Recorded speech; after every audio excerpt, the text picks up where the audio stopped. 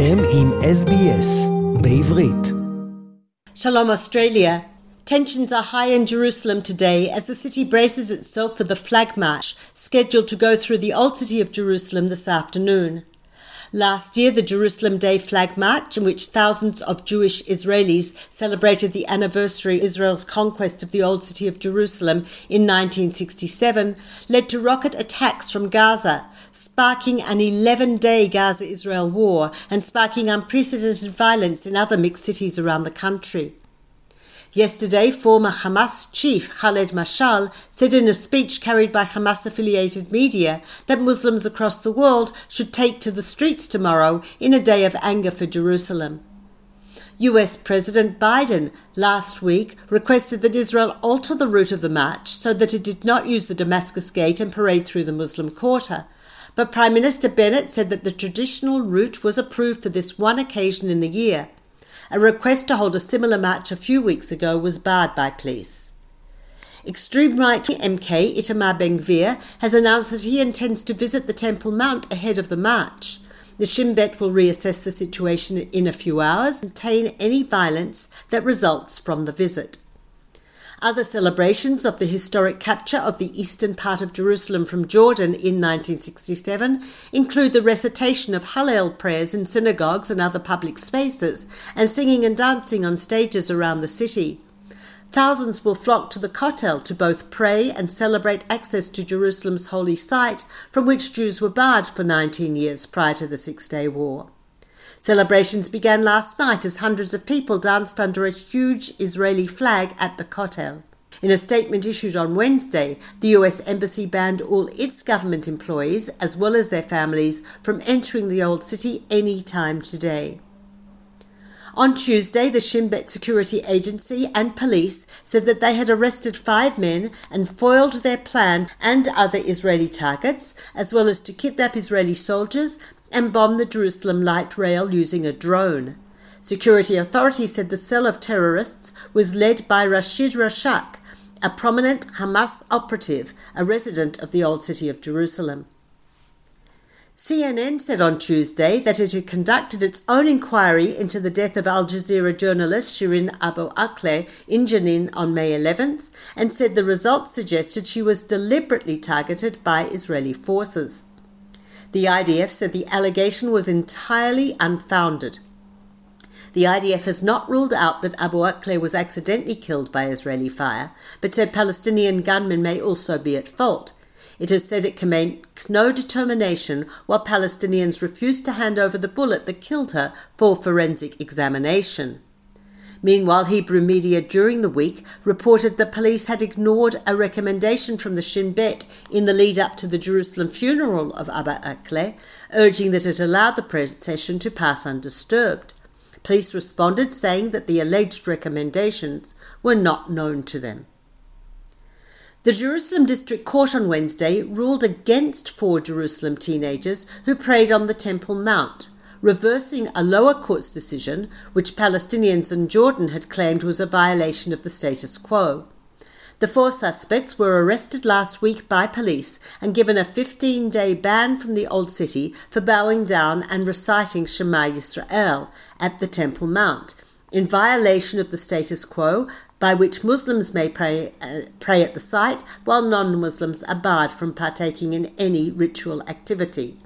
The teens appealed the ban, arguing that they had read media reports in which Israeli Police Commissioner Kobi Shabtai guaranteed all 3 religions freedom of worship in Jerusalem. The judgment on Wednesday said a right to freedom of Jewish worship on the Temple Mount is not absolute and should be superseded by other interests, among them safeguarding of public order. The son and 2 grandchildren of MK Orit Strock of the Religious Zionism Party were on Tuesday night after rocks thrown by a Palestinian attacker hit their car on a highway in the northern West Bank, causing the driver to lose control of the vehicle and causing the car to crash. The Palestinian Red Crescent Emergency Service reached the scene first and treated the family before they were taken to hospital. The Knesset Finance Committee authorised the transfer of 740 million shekel in pre-approved funding for the Arab community on Tuesday. The authorization came following an agreement made 2 weeks ago between the coalition and its Islamic Ram faction, as Ram returned to the coalition after freezing cooperation with the government for 3 weeks. The funds had been slowed down due to bureaucracy and other priorities within the government ministries, including reluctance from the coalition's right wing. Interior Minister Ayelet Shaked said that the funding had been distributed as a routine matter from the government's pre-existing 5-year plan for the community. The Office of Foreign Minister Yair Lapid directed the removal of bureaucratic barriers for the funds. A poll released on Friday found that most Israelis think the current government will collapse within 6 months. If an election was held today, Benjamin Netanyahu's opposition bloc would win 59 seats, just one shy of a majority in the 120-seat Knesset. The parties in Prime Minister Naftali Bennett's governing coalition would be reduced to 55 seats. More Israelis support Netanyahu for Prime Minister than any other candidate. In a last-minute change, a female military officer was barred from leading a swearing-in service at the Western Wall, the Kotel, on Thursday. The IDF said the reversal followed a request from Heritage Foundation, the government body responsible for managing the site. A spokesperson said the female IDF educational officer who planned to lead the ceremony was asked not to do so by the civilian foundation. The commanders on site accepted the request, which was an error in judgment of those present, and they did not consult their senior commanders. The IDF said the incident will be investigated and stressed that it does not prohibit women from leading official ceremonies. Foreign Minister Yair Lapid and Turkish Foreign Minister Mevlut Cavusoglu discussed the potential return of their country's ambassador during a one-on-one meeting on Wednesday at the Foreign Ministry. Lapid and Cavusoglu also discussed Hamas during their meeting. Israel is adamant that Turkey curb Hamas terror activities from its territory before full diplomatic ties can be restored. Palestinian Authority President Mahmoud Abbas hosted Turkish Foreign Minister Cavusoglu on Tuesday night in Ramallah. Cavusoglu emphasized that Turkey's relationship with Israel would not impact on its stance on the Palestinian cause.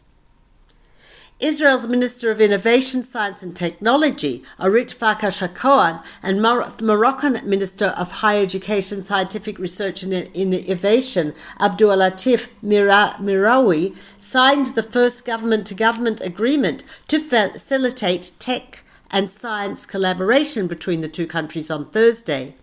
During closing remarks at the 3-day Israel-Morocco Connect to Innovate Technology and Business Conference in Casablanca on Wednesday, Farkas-Hacohen said both countries have an amazing opportunity to collaborate and address the common challenges that should not be missed. And the Firkut Al-Nur Orchestra has become the first Israeli orchestra to perform in Egypt in 40 years. The event took place as part of Israel's 74th Independence Day celebrations at the Israeli Embassy in Cairo. Ariel Cohen, the conductor and co-founder of the orchestra, described the excitement of being able to perform in the Arab country. "I couldn't hold back my tears. Egyptian music has always been a big part of my artistic life.